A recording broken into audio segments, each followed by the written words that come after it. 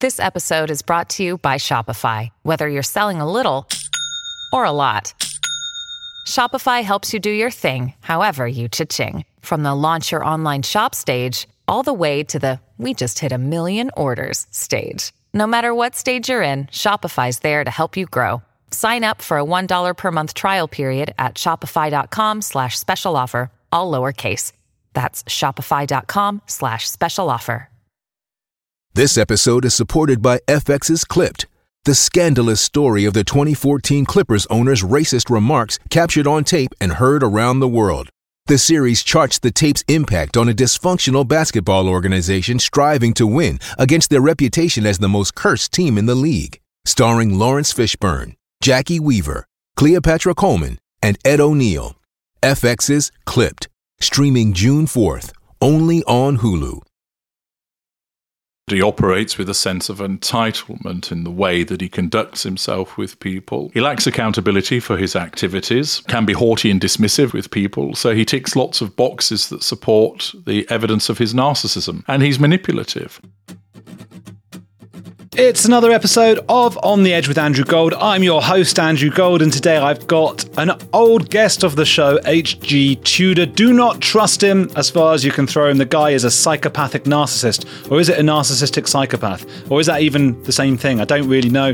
We're going to be talking about Russell Brand. Is Russ a narcissist like H.G. Tudor? Of course, we can only speculate. We are not trained, or H.G., as far as I know, is not a trained professional, but he is a narcissistic psychopath himself. So he's looking for traits that he sees in others. He's very well spoken, he's eloquent, people seem to really buy into what he says, and I think it's really, really interesting. So that's Russell Brand. We will talk a bit about Meghan Markle towards the end, and midway through he will analyse me, and you'll find out if I'm a narcissist or where I lie on that spectrum of empath to narcissist. So really interesting one. Do go check out his channel, HG Tudor, on YouTube. And, well, that's it really. Just enjoy the show. Loads of big episodes coming up. There's Amanda Ray, who was in a polygamous cult. There's Nissim Black, who was a Hasidic Jewish rapper. Is one of that. He's not was. He is that thing. And all sorts of fascinating people coming up. But now you're on the edge of Russell Brand, Meghan Markle, and psychopathy and narcissism with H.G. Tudor.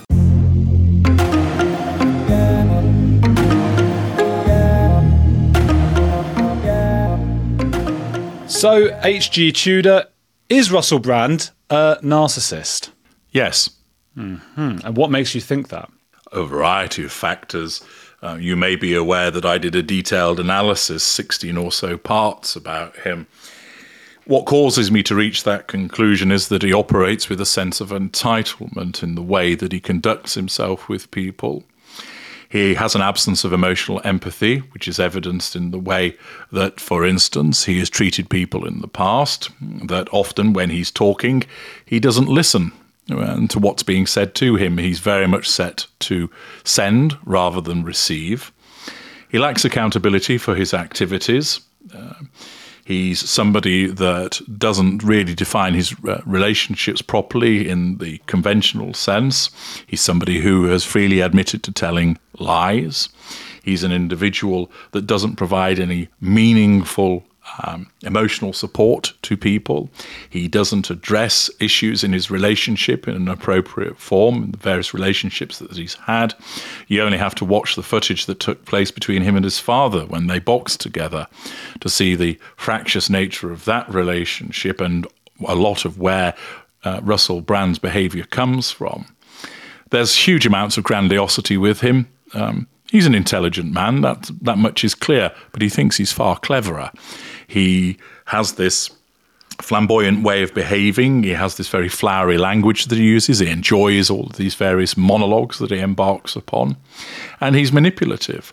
And he can be haughty and dismissive and arrogant with people. So he ticks lots of boxes that support the evidence of his narcissism.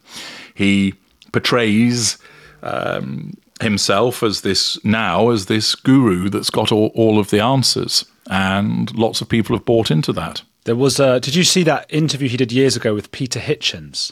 No, I didn't. It just suddenly came to mind now because Peter Hitchens, the brother of the late Christopher Hitchens, was trying to have a sensible debate with him. I think it was about drugs. It might have been something else.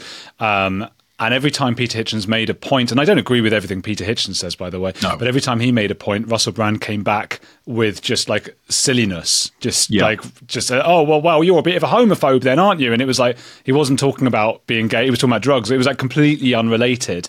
Sorry, yes. I mean, that demonstrates the deflection. So Hitchens has asked him a question which is subconsciously threatening his need for control, and therefore he responds in this flippant way that you've just described with something that's essentially a non sequitur. And you see, he plays to the gallery all of the time. Whenever he appears on a chat show, he will, to an extent, address the interviewer, but a lot of it is expansive in terms of wanting the audience to get on side because he needs to control them. I picked up on one of the points that when he was having a discussion with his father in the rebrand episode, at one point he basically says to his father about how, do you know why I'm doing this? And then he talks about how he hates himself. And then he looks as an aside to the camera as if to say, are you getting all of this? Are you with me? Whereas for somebody who was not a narcissist, if that was such a serious emotional disclosure, you wouldn't be caring about what the audience or what the camera was be doing. You'd be focused on what your father, how he was reacting to it. So it's got this almost sort of pantomime element about the way that he behaves, which is part of the showmanship which he regularly engages in. And he's entirely superficial.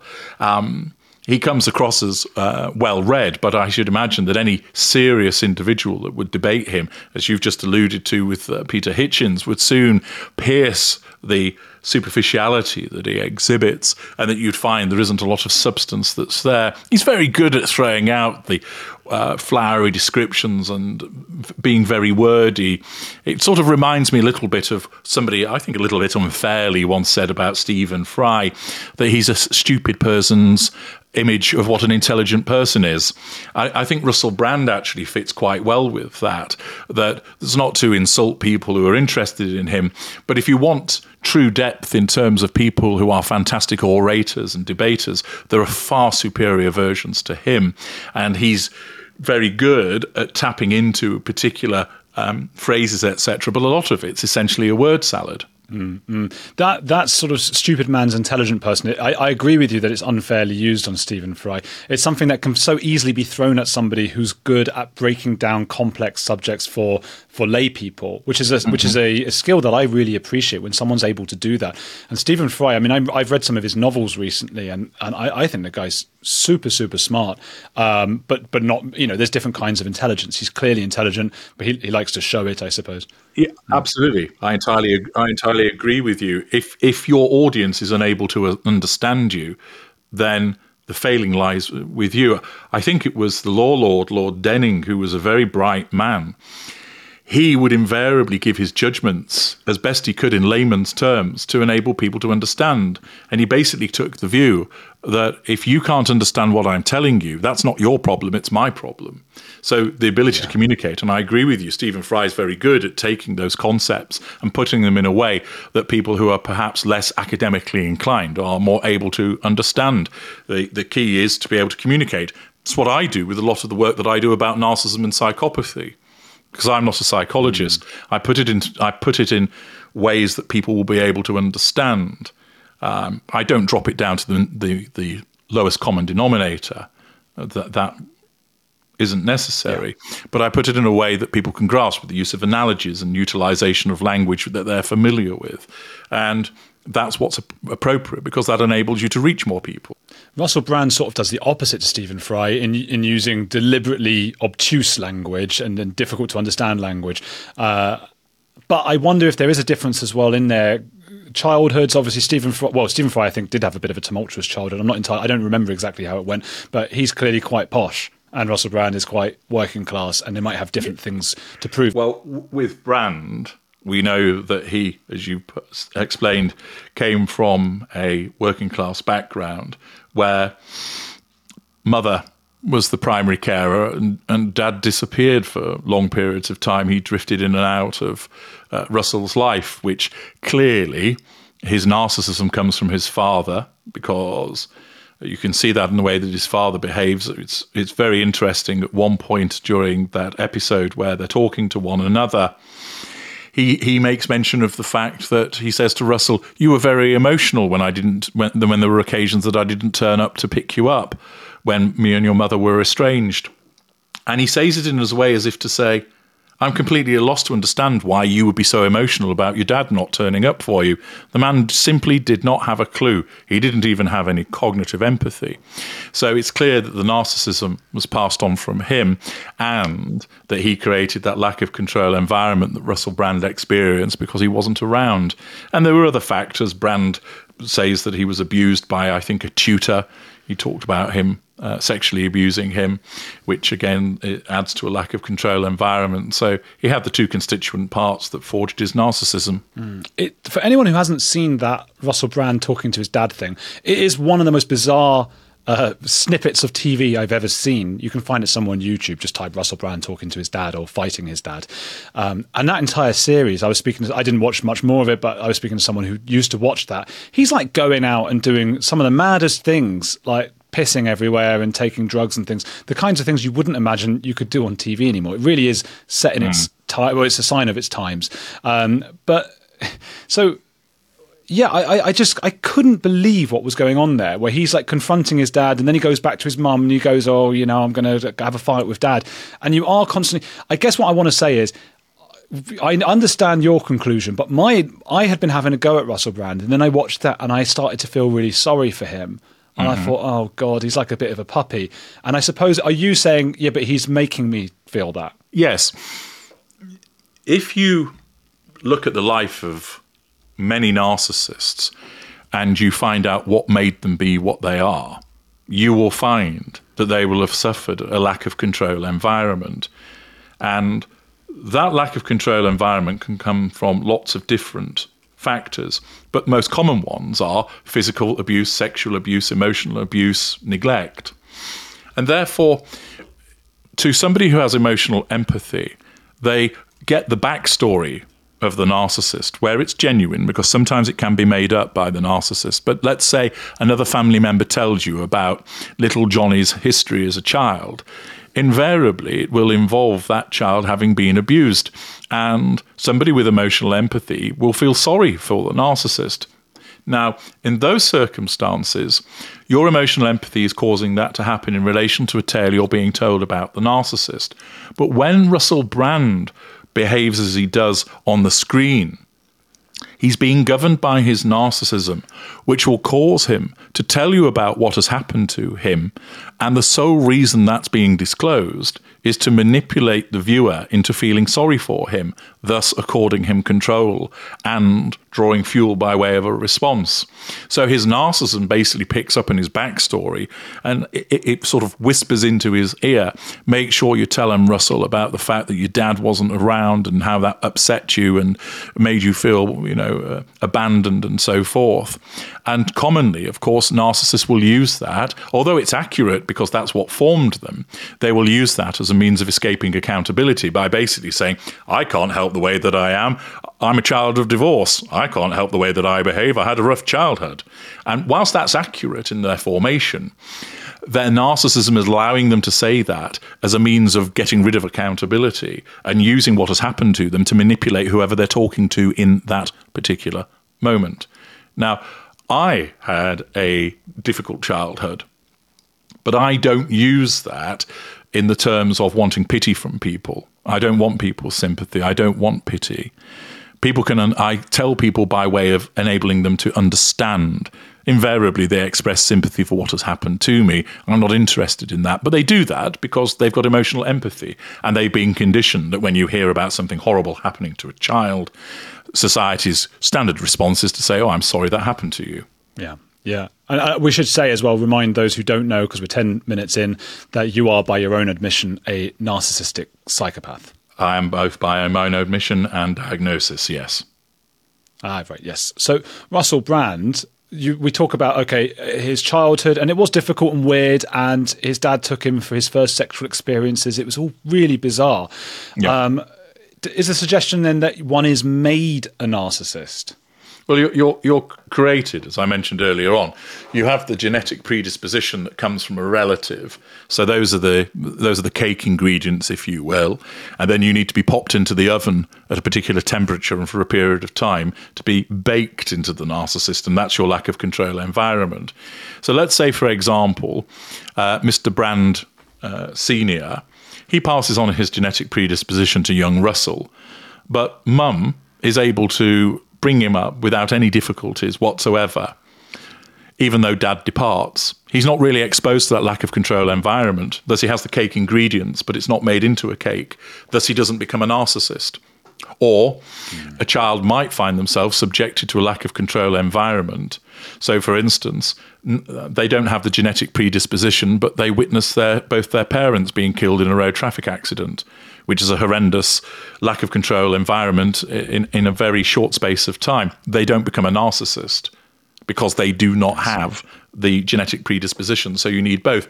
With Russell Brand, his father gave him the genetic predisposition, and then his formative years, which were basically where his dad was not around and was coming and going, so he had no certainty, created a lack of control environment. By all accounts, he will have witnessed, to a degree, some of the fallout between his mother and father, even though, of course, at one point, his father says to him, well, I left, so you didn't have to witness all of that, to which Russell Brand reacts quite vociferously by saying, you didn't do it for me, you did it for you. Don't try and make it out that you did it for me. So he clearly has a dim view of his father, but nevertheless still needs to control his father. So in some instances, he will try and control his father by making him feel guilty, which is a completely wasted exercise because his father doesn't. And in other instances, he does it to say, hey, it's me and you, Dad, mates together. We've had a box. Do you feel all right after that? That was quite good, wasn't it? Let's go for a pint together and, sing Knees Up Mother Brown or whatever. It was a bit bizarre, wasn't it? The other thing that stood out, I think, that actually scared me, it gave me a bit of a chill, was there were corroborating statements from some of his accusers. And of course, we do have to separate his sort of bad behaviour from accusations of sexual assault from women, where they said he got a glazed look in his eyes. He wasn't Russell anymore, and just his dark eyes. Is that sort of more psychopathic then? Or what is going on with that? Well, when that happens, that's actually quite common with narcissists, because that was described by his accusers in relation to when he was having sex with them. And the fact is that when a narcissist has sex with you, the narcissist is simply masturbating with your body. There is no intimacy there. There is no connection. You're connected to the narcissist. So you may be feeling that you love the narcissist, that, this is that you're connecting in this way, however you want to describe it, and that you make the eye contact and there's talking and so on and so forth. For the narcissist, all that matters when they're having sex with you is four things. Are you under control? Are you providing fuel? Is there a character trait that might be acquired? And is there a residual benefit? Now, most of the time when a narcissist has sex with you, three of those things apply. Sex is used to control you. Sex is used to get fuel out of you, so your oohs and your ahs and your ooh, give it to me, baby, provide fuel to the narcissist. And the narcissist experiences pleasure, because they have nerve endings too. And therefore, the narcissist has an orgasm. And that's a residual benefit of having sex. The narcissist doesn't need to feel any meaningful connection with you because they're incapable of doing so. And therefore, what happens is, in effect, the narcissist is on autopilot. So the glazed look is simply, he's not in the moment in the way that you are, because his narcissism is operating like a background app, controlling him to control you, drawing fuel from you. And you don't matter because he might as well be masturbating, and he's doing so with your body. You are simply an appliance that's there to be used by the narcissist. You're not a human being. So that glazed look that comes over is because he's not really present in the way that you are. He's actually focused on alternative needs compared to what you're getting out of it. And yet he's so present when he's not in that moment. The way he's on, he's electric, he's doing all the charm. So why is that? Why is it that he's utilising the charm, or why is it he's not present in other circumstances? Well, I guess I'm thinking, like, if it's obviously important to him, even if he is a narcissist, that people around him like him, even if it's just so he can use them. So why is he turning that off and just getting this glazed look when he's engaging in sex, or, I guess it's not even sex, is it? Because the narcissism operates on the basis of it wants to get the maximum return for the minimum of effort. So think of it like a car, okay? So when he's interacting with people on a television program, he's driving through the streets. And so he needs to make gear changes, he needs to indicate, he's looking in the mirror, etc. So he needs to be present to guide it through there. When he's having sex, it's essentially he has achieved what he wants to achieve. So he can go into autopilot. So the narcissism basically says, we can control you by causing you to thrust your hips, etc. But we don't need you to be bantering away like you ordinarily would with a television audience. So the narcissism drops him down into an autopilot setting, so it's conserving effort and energy, because that's what narcissism is fundamentally about. It's causing the narcissist to behave in a way so that they can get the prime aims with the minimum of effort. And therefore, you can get some narcissists when they're having sex, they'll be very attentive. They'll look you in the eye. They will say the words. They might be quite soft and delicate in the way that they touch you, because there the narcissism is deeming that you need to do that to control that person. But in Brand's case, evidently the person he's having sex with has demonstrated that they're under control, that they essentially fade out of the picture, because the narcissism thinks, yep, this is going well, they're under control, we're getting the fuel, switch him into sort of economy mode now, and thus he's no longer present. I see. Well, are there suggestions then, because he obviously doesn't care, he can see that these women are in distress. One of them's trying to run away and he's got her against a wall.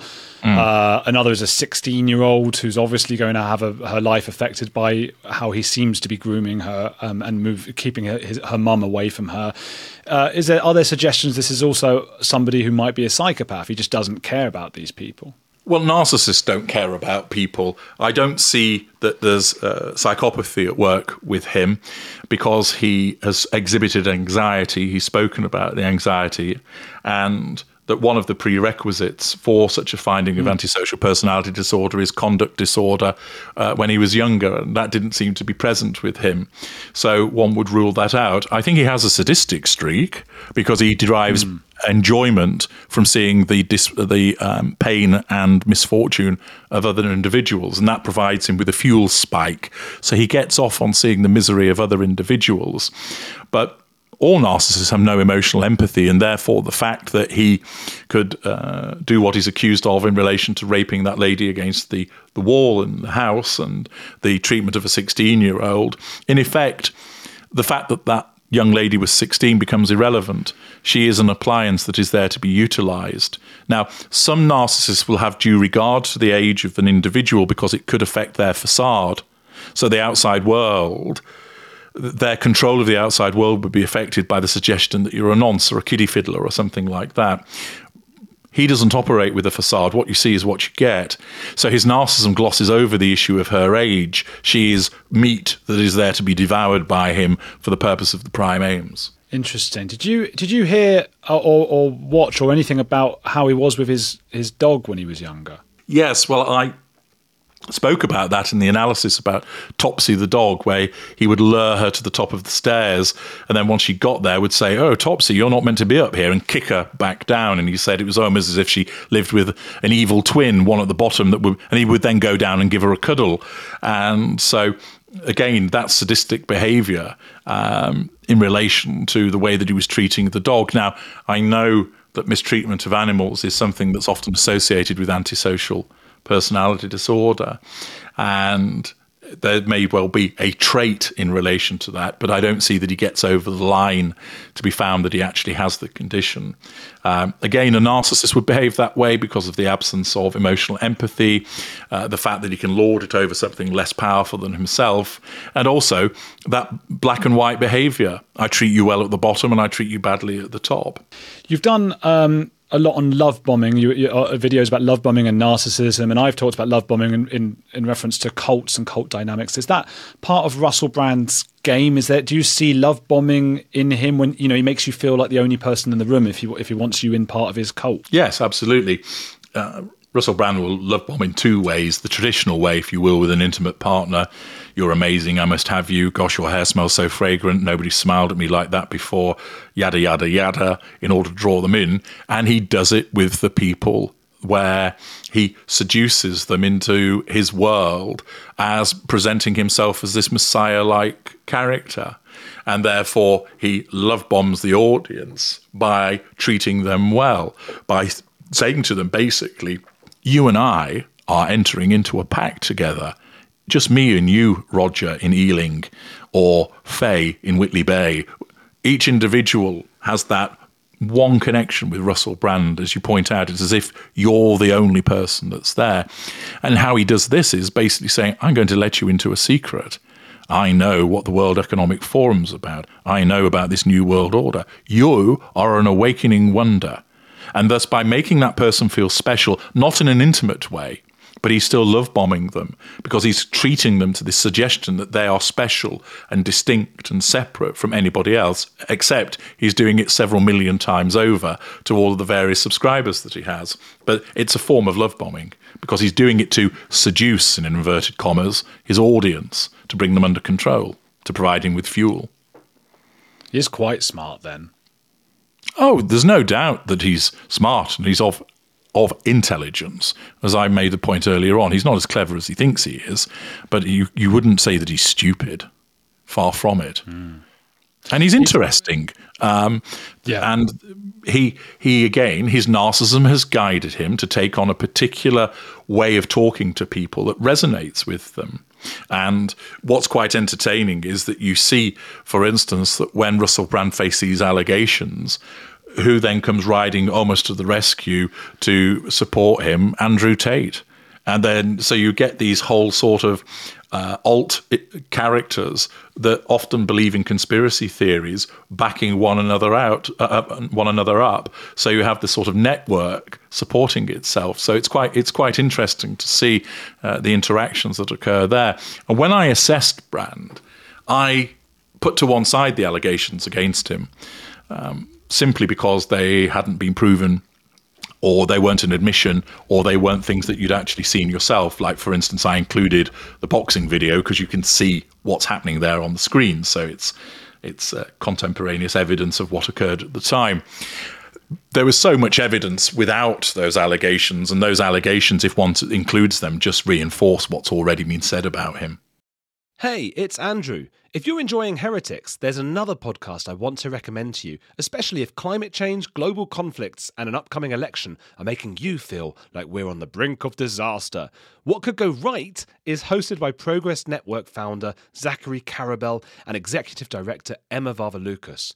On What Could Go Right, the hosts sit down with expert guests to discuss the world's most pressing issues without resorting to pessimism or despair that we hear so often. Instead, they look back at how far society has come and look forward at what it will take to achieve an even brighter future. Is progress on the way? They may not have all the answers, but on What Could Go Right, they're asking the key questions. Tune in to hear interviews with upcoming guests like writer Coleman Hughes, CNN host Fareed Zakaria, and economist Alison Schrager. If you're looking for a weekly dose of optimistic ideas from smart people, join them every Wednesday on What Could Go Right, available wherever you get your podcasts. A few decades ago, private citizens used to be largely that, private. What's changed? The internet. Think about everything you've browsed, searched for, watched or tweeted. Now imagine all of that data being crawled through, collected and aggregated by third parties into a permanent public record. Your record.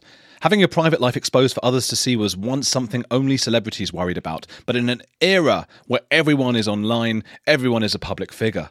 To keep my data private when I go online, I turn to ExpressVPN.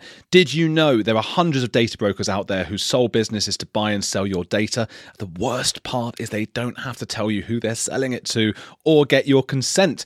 One of these data points is your IP address. Data harvesters use your IP to uniquely identify you and your location. But with ExpressVPN, my connection gets rerouted through an encrypted server and my IP address is masked.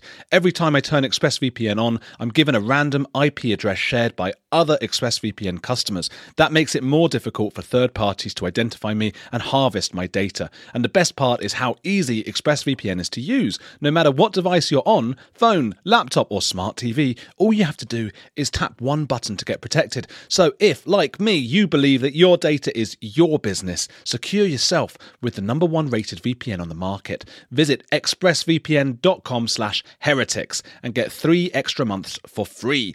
That's expressvpn.com/heretics. Go to expressvpn.com/heretics to learn more. Do you think a Messiah complex, I mean, you were talking about the way he talks to his viewers and everything. Is a Messiah complex a clinical term? And is that sort of, if you take narcissism to its limits, you've got somebody with a Messiah complex? It's just a form of a way that a narcissist would behave. They would have this magical thinking that, I can heal you, or I've got the secrets to the universe, or I'm here to show you the promised land. So it's an exhibition of magical thinking. There's grandiosity to suggest that you are this kind of figure. There's a lack of accountability for the way that you're behaving, because you're actually ultimately going to end up misleading people by feeding them some kind of illusion. It's manipulative. It shows an absence of emotional empathy. So it's a form of behavior that certain narcissists will engage in. Cult leaders are invariably narcissists. Some may be psychopaths, some may be narcissistic psychopaths, but many of them are narcissists, because in order to create the idea that you should lead a group of people and that they should follow your rules, whatever they might be, and often they could be quite unusual rules as seen by society, accords with the various criteria that would be associated with somebody with narcissistic personality disorder. I think a lot of people will be watching or listening who are fans of Russell Brand, and they'll be saying, well, hang on, if you actually listen to the stuff he says about the conspiracies and the big pharma, that most of it is right, and he's got the research and all of those things. Where do you stand on that? And also, did you get, with this video series you did you get more pushback than usual from some of his fans? What needs to be understood is that when I analyse somebody to make a determination as to what they are, and I say that they are a narcissist, I'm not saying whether that person is good or bad. That's for you to make a determination. Take, for example, I tell people the truth about narcissism and psychopathy, and I'm a narcissistic psychopath. So you could determine that I'm not a very good person by your moral standards. But that doesn't take away from the fact that I'm telling you the truth about the way that my kind behave. Similarly with Russell Brand, he can be a narcissist and tell you the truth, because the truth serves his purposes. It doesn't follow that he's telling you lies. He could well be using the truth. And it's not for me to analyse what he says to his followers as to whether he's right or wrong about that. I'm looking at his behaviours as a whole to make that determination. So some people make the mistake of saying, oh, you're wrong, you're against him, etc. No, I'm not. I approach it in a very neutral way. If they actually take the time to listen, they would find that I say it could mean that he's a narcissist, or it might perhaps be a demonstration of emotional empathy. I explain to people how certain things can be interpreted in different directions as part of the impartiality that exists. I don't care whether Russell Brand's a narcissist or not. He has no impact on my life. He's an interesting individual to examine, and he's topical. There were a handful of people in the comments section that naturally misunderstood and demonstrated that they were hard of understanding by explaining to me that, he tells the truth and he's exposing all of the stuff about Big Pharma, etc. And it's like, yeah, good for him. This isn't about that. This isn't about whether he's right or wrong about those things. It's about whether he's a narcissist or not. So you're always going to get some of the fanboys and fangirls who don't really grasp the topic properly and come along and make a tit of themselves in the comments section with such observations. But for the most part, what I found was that you had a solid group of people who were, I've never been that keen on him. I'll be interested to know what the outcome is. A few supporters who weren't necessarily arguing, oh, he's not a narcissist. They were just banging the drum about, oh, it's a witch hunt because he's exposing them. And then there was quite a large group which were basically, he's a wrong 'un, and this has been coming to him for some time. I've never liked him. He's creepy, he's dodgy, etc. So there's a lot of people saying, oh yeah, he's clearly a narcissist. It's just a case of which one is he. So a lot of people had formed the view of what they believed him to be. Interesting. I got so much shit from everybody on both sides. I got called a rape apologist because at first I said, he's just defended himself. We haven't even heard the accusations from the women yet, so let's wait and see. And look, and I said that I like Russell Brand. I find him funny. I find him really intelligent. I think he's really quite a brilliant actor or comedian or whatever he is. If he's on, I watch it and I think brilliant, great. And people immediately went, "Oh, you're apologising for what he did," and I'm like, "Hang on, we haven't even heard the accusations yet." Then once we did, I was going, "Well, we've got to take these pretty seriously." And then I got people going, "Oh, right, don't you realise it's a smear?"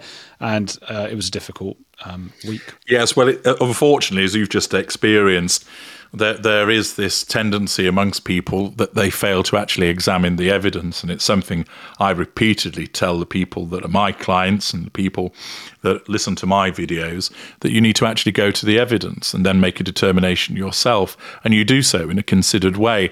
Whereas immediately it's rather than, oh, someone's made an accusation against Russell Brand. Oh, well, that's because they want to shut him up, isn't it? Rather than them actually looking at the efficacy of that evidence and thinking, does it stand up of itself? Is it corroborated by somebody?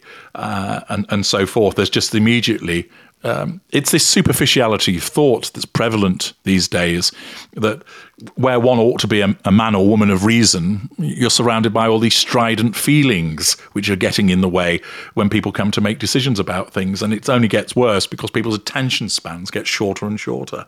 Yeah. Do you think there is sufficient evidence? It is a hard one when you've got accusations. For me, there's corroboration of just what they, that glazing over of the eyes. I know anybody could say that, I suppose, but those kinds of things, and the fact that there's these text messages afterwards of him apologising to the woman who was shoved against the wall. Do you give credence to the accusations? Well, there are a number of things to consider, Andrew. First of all, he's a narcissist. So a narcissist is more likely to engage in the things that he's accused of than a non-narcissist. Doesn't mean that he definitely would. It just means that he's more likely to, because he has no emotional empathy, he acts with a sense of entitlement, he has poor boundary recognition, etc. So it creates a presumption, I would suggest, no higher than that. You then have two sets of journalists. Now, you're a journalist yourself, and you will have undertaken investigative work, reporting work. These individuals have done so for a number of years, and it's coming from what would be regarded as reasonably decent caliber organisations by way of the Times. It's not the Sunday Sport, and it's come from dispatches. Now, those individuals have gone away. They're mindful of course, libel, and slander, and so they've gone away and investigated it. They found these individuals. The individuals have presented evidence which has been corroborated with text messages and attendances at hospital and medical records, etc. So that gives it credibility. Of course, what has to be borne in mind is there is the possibility, although it might not be a very large one, that someone has been bought and has been tasked with creating this body of evidence against Russell Brand because they don't like him and they want to shut him up. And the difficulty with that is that the more pieces that you have, the harder it becomes to control it all. When you play chess and you make 3 moves each, there are about 6 million combinations thereafter. So trying to work out every single combination becomes extremely difficult. And it's naturally the case that certain individuals will bribe a police officer to plant drugs on somebody. But that's quite a simple act. One person, go and put drugs on them. But what you're looking at is, would somebody have the capability to ensure that separate sets of journalists then decide they will all work together to find evidence from a group, several different people, to pull it all together in the way that they have? Again, it's possible, but it's not likely. And therefore, on balance, when you look at the evidence, it has the smack of credibility about it. But it must be tested in a court of law. What I don't agree with is the trial by media that Russell Brand has experienced, whereby it's immediately the case of, right, we're going to demonetize him. Now, YouTube, of course, is a private platform, and they can decide if, well, those are our rules, you've got to abide by them if you're on our platform. But given that it's such a widely used platform, it smacks of prejudgment, because whilst one understands that organisations don't want to be associated with somebody that has been accused of rape, you're going down a very dangerous road whereby the slightest accusation suddenly results in you losing the ability to earn a living, and that you're becoming he hasn't necessarily been socially ostracised because there's a lot of people that have rallied to his defence. But in other instances, that can happen, that the mob gets hold of these accusations and all of a sudden people find that they're pilloried on social media. You even get some clowns in real life that will turn up because somebody's a paediatrician and they think they're a paedophile, so they smash all of their windows. And that's the danger of where the mob get hold of this information. So whilst I think on the face of it the evidence has credibility, it does need to be, its probity needs to be tested in court, which may or may not happen. And what is clearly very wrong is the fact that he has been tried by media so that all of these organisations have immediately distanced themselves from him, and he's been demonetised and deplatformed, etc. I view that as wrong. Yeah, it's a really complicated one. I've given a lot of thought to, as a journalist, the words trial by media. And I think it's become one of those sort of slogans that we use, oh, it's just the media, trial by media. But we do need the media for accountability, particularly with elite individuals like Russell Brand. And I know a lot of people don't like to hear this, but Russell Brand was an elite, rich, mainstream comedian known for Minions and Hollywood's Forgetting Sarah Marshall, Channel 4, BBC. Yes, he had a huge YouTube channel with 6 or 7 million followers. That's not that alternative. If you think about Scientology, only has 30,000 members, right? Russell Brand has 7 million subscribers. That's just YouTube. He's got several other platforms.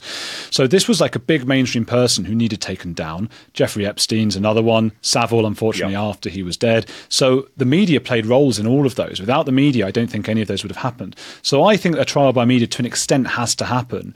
And then it's very difficult. I don't think it's clear for TV channels what they should and shouldn't do. YouTube, on the other hand, I think made a huge mistake, because I think that is something where they weren't employing Brand. So it's not like if they were GB News or BBC and they had to be like, well, hang on, we can't keep employing this guy. He was using their platform as any other person would be free to do. And what they did was almost, but not quite, like taking away his freedom, which is something we don't allow the media to do a trial about. That is when we wait for the court of law. And I think YouTube overstepped the mark. Yes, I think that's right. And then, of course, you've got the British government writing to Rumble as well, saying, are you going to? And it's like, hang on a second. You're doing this based upon what? Allegations, not convictions. Allegations. Yeah. Well, Caroline Dinenage there, the Dame Caroline Dinenage of the Culture, Media and Sports Committee, I think she really showed how little she knows about this whole world that we navigate in, because Rumble hates YouTube. They're supposed to be the anti-YouTube, but she wrote in such a way as to try to convince them by saying, are you going to follow in YouTube's lead and deplatform him? And it's like, well, that's definitely not going to work. She must not know what Rumble is. No, she probably won't. Some Mandarin, someone from the Blob has come along and said, we need to be seen to be doing something. There's this Rumble platform as well. We need to ensure that he can't earn any money on there. Otherwise, we're not doing our job. And this is part of the problem, of course, that exists, that with organisations, they find themselves in this situation where accusations are made and then they have to make a decision. Do we say, which actually ought to be the way that it is, this individual is presumed to be innocent until they're actually convicted by a proper analysis of the evidence. Now, if the public decides that they don't want to have anything to do with this individual because they've been accused, there's not a lot you can do about that, because people are allowed to express an opinion. And if their opinion, however ill-formed it is, causes them to decide, I'm not going to watch Russell Brand any longer because he's been accused of being a sex offender and a rapist, then so be it. But where you have these organisations, it seems to my mind that there's a greater level of responsibility that they have, whereby they should not, on the basis of allegation alone, turn around and say, no, because it should be, well, these are just allegations, because where do you draw the line? you could get some complete nutcase comes along and makes allegations. Oh, they rustle up. I mean, let's not forget about Smollett and his accusations that he came out with. And you see what's happened there. You ought to, but this would be asking people to be actually too sensible, to wait until there is actual conviction before such decisions are made. And the problem is, of course, is that then sections of the media turn around and say, he's been convicted of being a sex offender, yet you supported him. Why did you not suspend him sooner? Why did you not boot him out of your organisation? So often these organisations are caught between, do we get rid of them as soon as there's a sniff of indecency and thus make it look like we're whiter than white, although we'll be criticised for possibly jumping the gun? Or do we wait on the basis that this person's presumed innocent until proven to the contrary, but run the risk of, if they are convicted, everybody turns around and say, you've been sheltering a nonce or a deviant. It was the same with the footballer, Adam Johnson. He was supported by his football club initially. And then when it turned out that he was convicted of misbehaving with an underage girl, the football club was accused of, well, you were defending him, etc. So it becomes rather difficult for these decision makers to decide which side of the line they're going to go down. It is difficult, and we don't like uncertainty. We don't, so we want to come down, a lot of us, on one side, like, the media, it's trial by media, and then it's, well, what if those, like you say, what if newspapers were found later to have decided to ignore the Russell Brand allegations because they didn't want to have a media frenzy, and, we don't want to have a media circus. How might that look in months or years to come? Like, you didn't hold this elite person to account. Terrible. The Jussie Smollett, for anyone who just didn't catch that reference, that was the American actor and singer who faked a hate crime against him, I suppose, for attention. And it was found out later that he'd paid people to beat him up, I think, which is pretty remarkable. I wanted to ask you, H.G. Tudor, you've done a few things with me now, spent many hours in my company. How might do you have any idea about me? Might I be on any of these spectrums? Well, as you know, Andrew, I categorise individuals as a baseline categorisation into narcissistic, but not a narcissist, empath and normal. From our interactions, I would place you most likely as a normal. Interesting. Which means you have both empathic and narcissistic traits.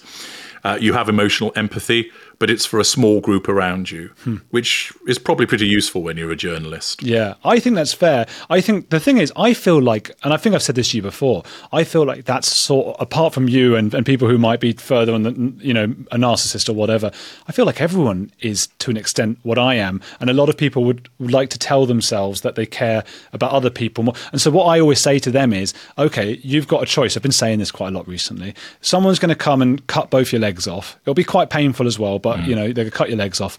But 10 people on the other side of the world who you've never met and will never see get to survive or something, or have better lives.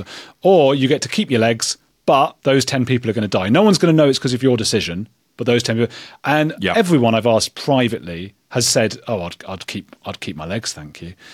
So I feel like anybody who's trying to suggest that they're an empath in the sense that they care. I mean, we know in newspapers, and as you mentioned, journalism as well, we know that, we're taught that stories that happen, the further they are away geographically, the less of note they are to your audience. It's just as simple as that.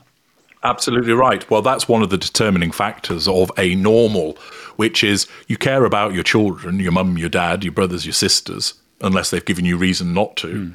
You care about some friends and maybe a neighbour or two and some colleagues. But beyond that, you don't really care about what's going on in Burma because it's got nothing to do with you. And you'll know the right thing to say if someone were to ask you, oh, do you think it's terrible, for instance, that in Bangladesh, 100,000 people have been left without a home as a consequence of flooding? Oh, yes, that's awful. Yeah, I used to. But then that's it. I used to live with I talk about this a lot, but there's a woman I used to live with who was constantly talking about how much she cared about like South American poverty or something. We were living in London, and she never used to do the cleaning up around the house. And she was just sort of, I'd be like cleaning up under her feet, and it was her expensive house and all of these things. And she had all these judgments of other people, but she was like, oh, but it's funny, isn't it? Andrew likes to do the clearing up and all of those things, but I care about all the South Americans. And it was like, if you can't care about like someone next to you who's having a clean up around your feet, then I don't believe you've got empathy that extends to South America? Well, exactly. What you're probably looking at there is someone who's narcissistic or probably a narcissist, because it's easy to talk about it.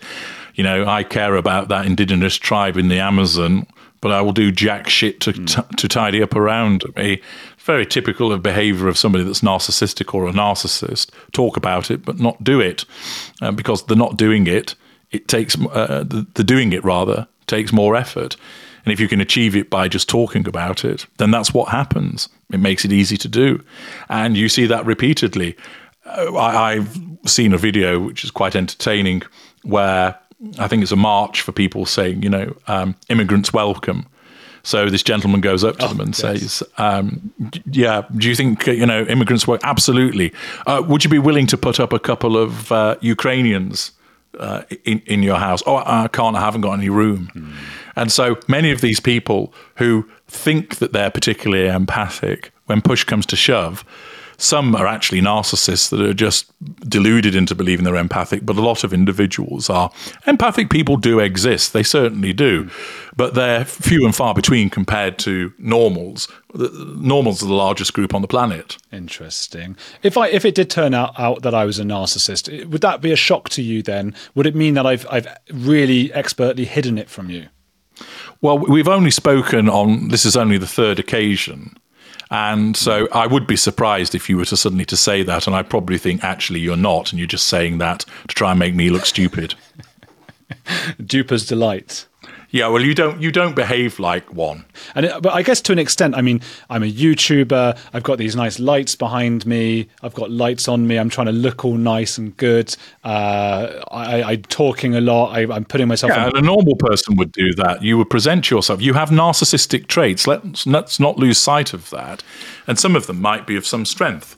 So, for instance, if you're going out on a date, you're not going to turn up with egg down your top and smelling of BO. You're going to have a wash. Well, and you're going to, you know, you're going to put on your, you know, you're going to slap on the old spice, aren't you, matey? And make yourself, you know, you're a good-looking chap, so you look presentable, etc. So you present a particular image to the person that you're going to see in the same way.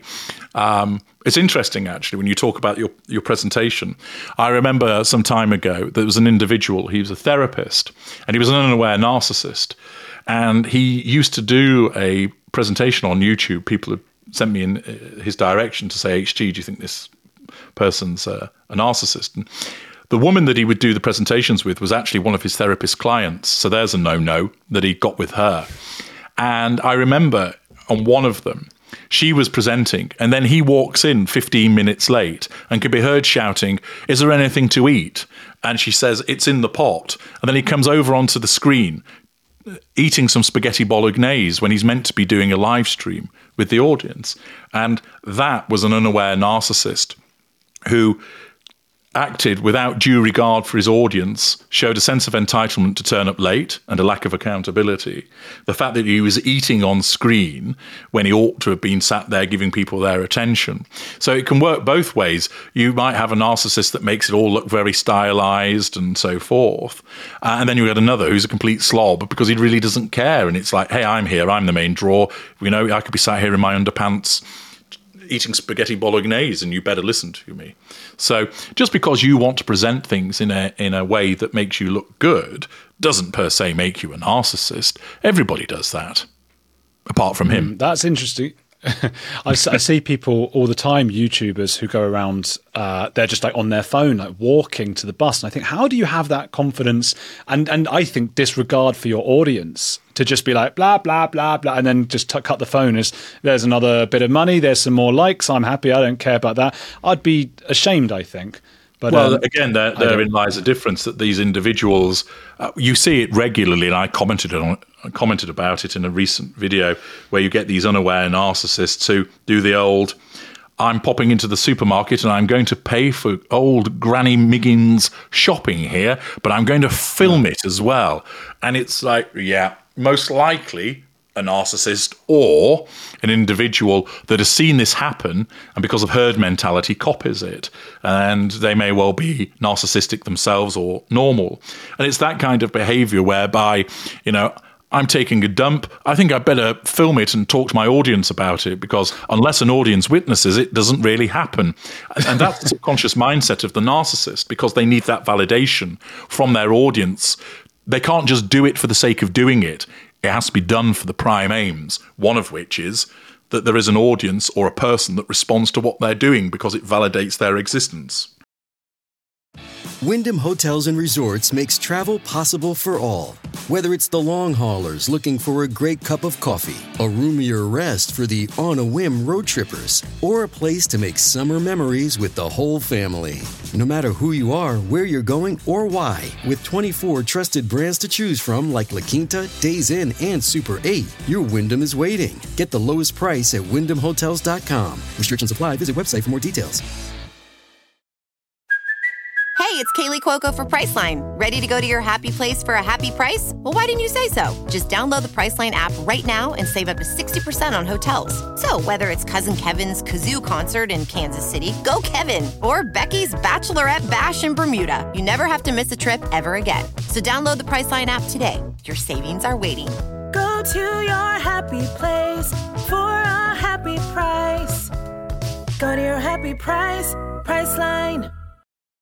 Mr. Beast, who is the biggest, well, one of the biggest, or maybe the biggest independent YouTuber in the world, he got big by sort of giving $100 to a homeless person and sort of repeating that. And then he's a bit annoyed that other people are copying him doing that. Yeah. And I wondered, I mean, even just to be that successful as well, you've got to have some narcissistic traits. You have. I mean, the fact is that in order to put part of your life out there on a platform for other people to comment upon, be it good or be it bad, you've got to have a degree of showmanship about you, and vanity and pride, which are narcissistic traits. I mentioned the other day about how, with Russell Brand, just going back to him for a moment, that whilst these allegations will be a threat to control for him, he's loving all of this attention. It's manna from heaven for him. He's lapping it up. The opportunity to talk about it, the opportunity to leverage off the back of it. And so with many individuals, the fact is that because they have a platform, that panders to their narcissistic traits. There'll be some people who think, I can't think of anything worse than sticking myself on YouTube. Good Lord, no, I don't want to do that at all. I'll write something for somebody else to read out for me, but I've no interest, and I don't even want to be credited. I'm not interested in the world knowing about me. But many people that do appear on these platforms have to have some narcissistic traits to drive them to want to put their life out there. And of course, many are out and out narcissists because it's a fantastic way of getting to the prime aims. One of the celebrity sex scandals, and there's been loads this year, so I could be talking about one of any sort of 6 or 7 or 8 people in the UK, just starting in the UK, then the US as well. But one of them was actually watching my videos talking about them, and messaged a mutual friend saying, please, can you tell Andrew to stop? He's been horrible about me. And I did wonder that same thing that you thought. Obviously, you can't speculate because you don't know which one it is. But I did wonder that same thing of like, but does he secretly like it? Does he really want me to stop? It sounded almost insincere, this kind of request, you know? Yes, well, it depends upon the type of narcissist you're dealing with. So certain narcissists that will operate a facade whereby they truly believe that they're a kind and decent person, if you're speaking supposedly ill of them, although that's giving them fuel, what I call challenge fuel, it's a threat to control, and their narcissism will compel them, essentially through a pity play. Andrew, don't be a big meanie, and do it through proxy, through another person. So they haven't even got the balls to confront you directly. They cowardly do it through a third party. So certain narcissists would do that, and although they're being spoken about, the threat to control is more important to them, so they don't actually like it at all, and therefore they want you to stop it. Other narcissists, they would make it seem like they want to stop, if only to provoke you further, so that you lash out at them. What I call highly provocative narcissists. And a great example of that's the former footballer, Zlatan Ibrahimovic, whereby he engages in all that shithousery, and he absolutely loves it. And if you if you criticize him, he's like, I really don't care. Because what he'll do is, you're giving him this negative fuel, which is what he wants. It makes him feel powerful. Yes, you're calling him names, which threatens his sense of control, but he automatically dismisses it because he basically thinks, I am Zlatan. You are the beetle beneath my boot. You are rubbish. I've scored 500 club goals and won 34 trophies or whatever. I'm a multimillionaire. And thus, he loves the controversy. So you'll find with certain narcissists that they will want to stir up the controversy because they thrive on it. They really do enjoy it. Some don't, and they want you to stop it because it's a threat to control. And you will find there'll be some that will make a noise of, because it's for the sake of appearances. You must stop this. What you're saying about me is awful, but they're actually lapping it up at the same time. So Russell Brand falls into that category. On the one hand, he's loving it, but he still needs to say this is wrong and there's this smear campaign against me and there's secret forces at work, etc., because he needs to nullify that threat to control at the same time. But he's actually loving all of this fuel that's coming his way. Zlatan Ibrahimovic is a great example, I think, of that kind of cult leader or that narcissist, that how narcissism is able to capture an entire audience. Because I remember seeing him on some American talk show. It might have been Colbert or I don't know who it was exactly, but he was out in America and he was doing some PR and stuff. And everything he said, firstly, was just not very funny or intelligent, but it was mean, or arrogant. And the audience lapped it up and just laughing and laughing, no matter how, and all he was saying was like, I am Zlatan, I am amazing. And people are like laughing their heads, oh, this guy's brilliant. They're enthralled to him. Amazing. Yep. It is, and it's because it's sort of seen as a pantomime villain because he's successful. So he's a talented footballer. But, this is the guy that would lunged in with a two-footed challenge on somebody, hospitalizing them and said, I waited 4 years to do that because he'd done something to me earlier. So he deliberately set out to injure that individual. He's got a long list of... Wasn't that Roy Keane? No. Ibrahimovic did it to a player. Keane's behaved that way, of course, with Alf Inge Haaland. But with Ibrahimovic, he'd waited 4 years to get somebody. And he freely admitted to it. And he plays on this image of, I am the Zlatan, I am the god of football.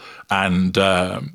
he enjoys the shithousery of injuring his opponents and fighting with them and being verbally abusive. And as you identify, certain people lap it up because they don't actually realise what it is. And it's almost because it's so extreme, it becomes comical because they think, oh, he's just playing a role. It's a caricature. No, that's who he is. He's showing you precisely what he is in plain sight, and you're letting him get away with it without condemnation. Because you just think it's funny and it's a role that he's playing. Could be talking about Ibrahimovic, could be talking about Mr. Brand. You've been an outspoken critic of Meghan Markle. I do always try to remind viewers and listeners, I don't think she's the worst person in the world.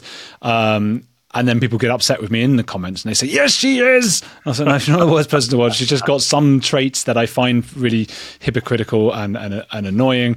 Why do you think videos pointing out her hypocrisies get so many views, and why do people get their back up about Meghan Markle so much? I think it's because, unlike the characters that we've been just discussing, she holds herself out as, I care. I'm a philanthropist. I'm into charity. I'm into empowerment of young women. So with Ibrahimovic, we will say, yeah, he's a dick, but at least he's honest with it. And he's good at something. He's a bloody good footballer, or was. With her, she has no talent. She was a mediocre actress, and that's it. There's nothing more that comes with the package. And I think it's a case that she irritates and causes such quite visceral, not guttural as she would think, visceral reactions in individuals because it's her hypocrisy that stinks so much. If she said, yeah, I think the royal family were nasty to me, so I decided to get them, people would say, well, that's awful. But they would at least think, well, you're being honest. But with her, they dislike her dishonesty. And I think particularly in the United Kingdom, there is this prevailing attitude of the concept of fair play, that you give everybody a chance and that you play fair. It's just not cricket, if you don't do it in an appropriate way. And with her, she's seen as the interloper that has lied and has done so basically to an organisation that can't answer back, and that offends people's sense of fair play. So she's a talent-free zone, she's a hypocrite, and her target has been an organisation that can't really answer back. And that is deemed to be unfair and offends people's sense of fair play. You see, with all of that, although she obviously tries to make it about race, and some of her supporters do, it's got nothing to do with race. It's to do with her behaviour. And it really is a pathetic comeback to suggest, oh, you're being racist, when there's so much evidence that supports the way that she has behaved, and it's got nothing to do with her skin colour. Furthermore, people regard the way that she behaved in relation to Prince Philip and the late Queen Elizabeth as utterly reprehensible, where you've got two individuals who had given such extensive service to the nation that she came along and showed a lack of respect, not only in the way that she conducted herself, but also with the lies that she told. And it's notable, of course, that many of the people that dislike her tend to be sort of age 30 and above. And it gets even more the proportion that dislike her the older you get. I think there's, you know what, I think that's absolutely accurate. And I also think there's something to do with status. And I've said this before, but I'm intrigued about what you think, that, you know, we all go for status in different ways. And sometimes there's a status that we can't compare ourselves to, somebody's status game. So the Queen, her status game was just her absolute wealth and dominance and things like that. Well, we can't compare with that. So she just appeared. As long as she didn't get political, didn't get involved in it, you know, she did her duty. I think people were just okay with it. Even if we were living, some people, in abject poverty, and this woman is going in a chariot of gold, because she didn't ever say things or try to do anyone else's status game and try and get involved in any other way, we let her just do her thing. And that's the same, I think, with a lot of the royal family. So all the royals, you're like, okay, well, they might as well be like frogs. They're just nothing. They're so ethereal and different and not us that whatever. I'm not comparing myself to them. There's something, for example, Scientology do with Tom Cruise, where they have a list of their top donators. Donors. Tom Cruise is like $2 million or something like that, or $1 million. But we know that Tom Cruise has given, like, you know, dozens of million, maybe $100 million. He's given way more than that. But that would mean people wouldn't compete with Tom Cruise, and nobody would try and actually outpay him. So they keep him at that level, and now he's like the third or fourth biggest donor to Scientology. Now, what Meghan did, and Harry, was they started competing for victimhood. And as soon as they did that, they opened themselves up to about 70 or 80 million people in the UK who all went, oh, you know what?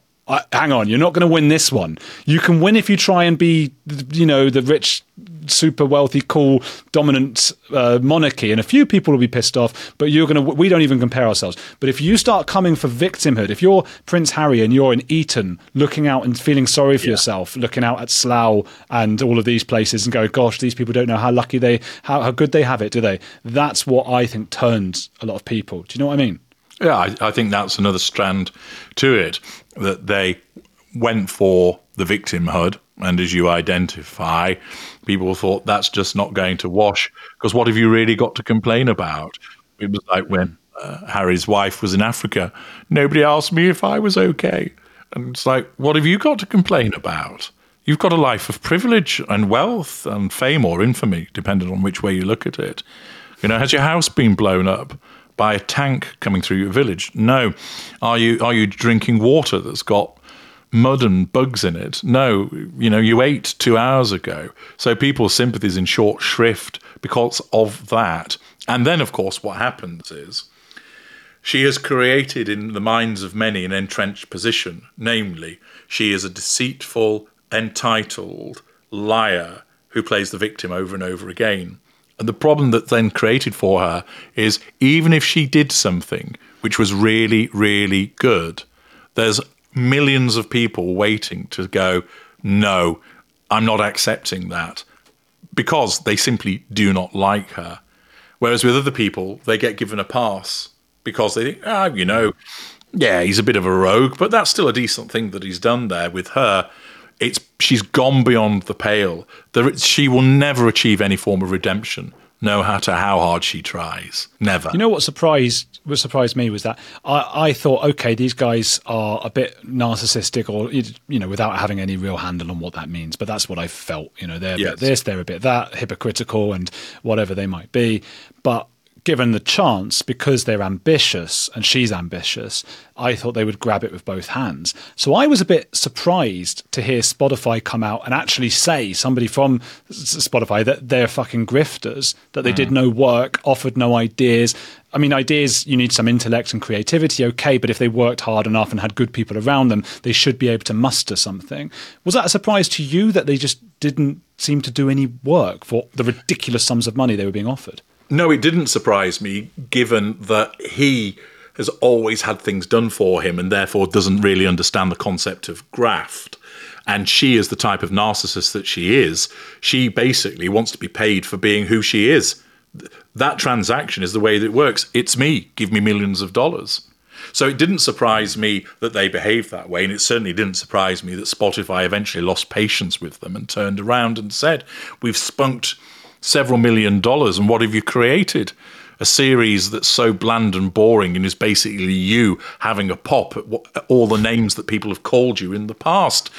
So I wasn't surprised at all that that was the outcome, because she's intrinsically lazy, because her narcissism says to her, you're the amazing Harry's wife. You are brilliant. You've been put on this earth to tell everybody how to be authentic and organic. They should drop down on their knees and give thanks to their own personal God on a daily basis, and you should receive millions of dollars just by being you, because you're amazing. And that's her mindset, that I turned up, pay me. And people are going, you're going to have to do something. Why? It's me. And that's essentially what's driving her behaviours. And so, understandably, to many other people, you would think, do you know what? You were given opportunity beyond compare for most people. You somehow, as a consequence of being able to suck a golf ball through 40 feet of hosepipe, ensnared a prince, and then you found yourself winding up with him, getting yourself on the world stage. I mean, you hit the jackpot. You didn't just get the lotto ticket win. You got the triple rollover, and then some. And you found yourself in this position where you could have a life of privilege, a life of wealth, doing good things, being loved largely by many people. And look what you did. And it was her narcissism that basically caused it to be fucked up. And then went even further, that not only did she cock up completely the situation with the royal family, she then, because of course she always knows best, goes off to the land of the free and basically says, I've arrived, give me multi-million-dollar contracts, and I'm a star, and you'll want to hear everything I've got to say about myself, won't you? And of course, a couple of outfits said, yep, let's get in there first. Let's sign them up. Let's give them lots of wonga. We're bound to get some juicy information. Oh, actually, they're fucking lazy, aren't they? And their disclosures, it's the same record being played again. The royal family were mean to me. The royal family were mean to me. We need more than this. But she hasn't got it. That's it. And I think, you point out America, of course, and America was founded on this idea of the American dream, that anybody can make it if they work hard enough. They've got a big thing about working hard in America. I don't think they get many. I don't think it's a great thing necessarily, because they don't really get any holidays from work. It's just work. But and they work long hours. Yeah, so they did not. That's when I think because for a while her popularity sort of lingered in America, and I think that was the point when they saw they didn't have a work ethic. That was when America I agree. There's patience with them. There's two main problems that arose in relation to the American mindset. One you've touched on, Andrew. She's lazy, and the second is they're big on the concept of family, and she attacked two families, her own and her in-laws, and people don't like that. That's what it is. Do you think they'll stay together, Harry and Meghan? No. Okay, big prediction here. We'll get together next time and talk about the big divorce. That'll be a huge story, won't it? Absolutely. If that does happen. I'll be dining out on that for years to come when that happens. Bloody ambulance chaser, H.G. Tudor. Well, I think that's a little bit harsh, sir. I'm providing a service by providing an excellent analysis of the behaviours of a narcissist. How very dare you? That's true. That's true. Listen, those are parts of that. That is the issue that I've thought about for years. It is something at the centre of journalism. You do find yourself in a position. I said this. I'm happy to admit things publicly. I'm torn ethically about a lot of different things. I was in the bath enjoying a nice salt bath thing with bubbles and things, having a great time, finally relaxing after a whole day of work. This is going to get relevant, by the way. And suddenly got a vibration on my phone saying Russell Brand come out and said that he was the guy at the centre of the whole I raced out the bath because it's my job now. Yes. But you do feel a bit like, oh, am I a bit compromised now? And you try and go, well, you know what, like you said, I'm going to make sure I give good analysis and work hard and do, that's all you can do, isn't it? Well, that's exactly it. There are, as you've seen from my vast range of videos, I cover lots of different people, but there's plenty of material about Harry's wife because lots of people are interested in her. And if that's the case, I am going to continue to give to those people what they want to hear about. And also, she's prominent because she makes herself prominent, because her narcissism drives her to do so with the PR puff pieces and the various antics that she engages in. And the press know, of course, that lots of people are interested in her, so there's always some kind of commentary about her, which then creates a massive amount of material, far in excess of what you'd find in relation to any other famous person or celebrity. So you've got so much to pick through and analyse and detail, and there's a ready and waiting audience who want to know about it. I would much rather people scrutinise, for instance, what I've said about Vladimir Putin, because he's actually of greater consequence than Harry's wife. But at the end of the day, that's what people are interested in. One wants people to understand about narcissism. You feed people what they want to know about. Yeah, that's absolutely right, and it's how I feel as well. I would much rather some of the really subtle interviews I get to do with psychiatrists and fascinating intellects. I would love, for my ego alone, I would love that, just to be able to put those things out there. And I do sometimes, as you do sometimes, but sometimes it's about what people want. And people also, they're very negative about the concept of gossip, and they've got to understand, I think, that humans evolved through gossip. Gossip was the social cohesion that glued us together in tribes, and it's a fundamental part of how our tribes work. The people who say that, this is just gossip, what they really mean is this is quite lowbrow, and I'm going to read some highbrow gossip about how this particular politician stabbed this one in the back. It's very rarely about, this politician's got a new idea, new policy about the environment. That's not what you're reading. You're reading, it's the same gossip. And people enjoy watching the misery of others because then they can think to themselves, thank God it's not me. It's why there's a huge amount of almost what you'd say is what you might describe as almost like abuse porn, that people get that sort of warm feeling when they read about it and think, good Lord, that's terrible that that's happened, but thank God it didn't happen to me. But they love to be the voyeur, to watch what has happened to other people. And it's the same in relation to the gossip. Goodness me. And you find people who have a similar mindset. It has that social cohesion that you've talked about. Let's all get together. You see all of these forums across the internet where people, to the nth degree, debate the behaviours. I analyse it, put it out there, and let people comment about it. Beyond that, I've no further interest in it. Whereas you see in other people, every single move is dissected, and then they bounce back and forwards with their theories and so forth. If they wish to do that, it's their lives. But like you, it's like when I did the series about Lucy Letby. That's attracted a lot of attention, rightfully so. And I found the forensic analysis intellectually stimulating to do it and was rewarded with people's reactions to it. But at the end of the day, it comes down to we're both in the business of getting bums on seats, metaphorically at least, through views. So there are occasions where you're going to provide the majority with what they want. Yeah, that's what it is about. I learned that lesson, I think, when I was 21, working at HarperCollins book publisher, and we had all these interesting books that I was really excited about, and then I was really dismayed because I was a 21-year-old self-righteous, 21-year-old, and I was dismayed to see that the book that was the most successful that year was Justin Bieber's picture book. It was just pictures of Justin Bieber, and it was actually more popular than all the other books and the whole publisher put together.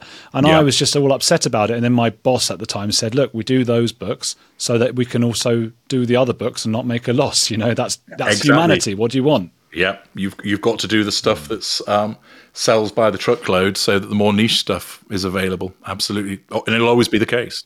Yeah. Bums on seat.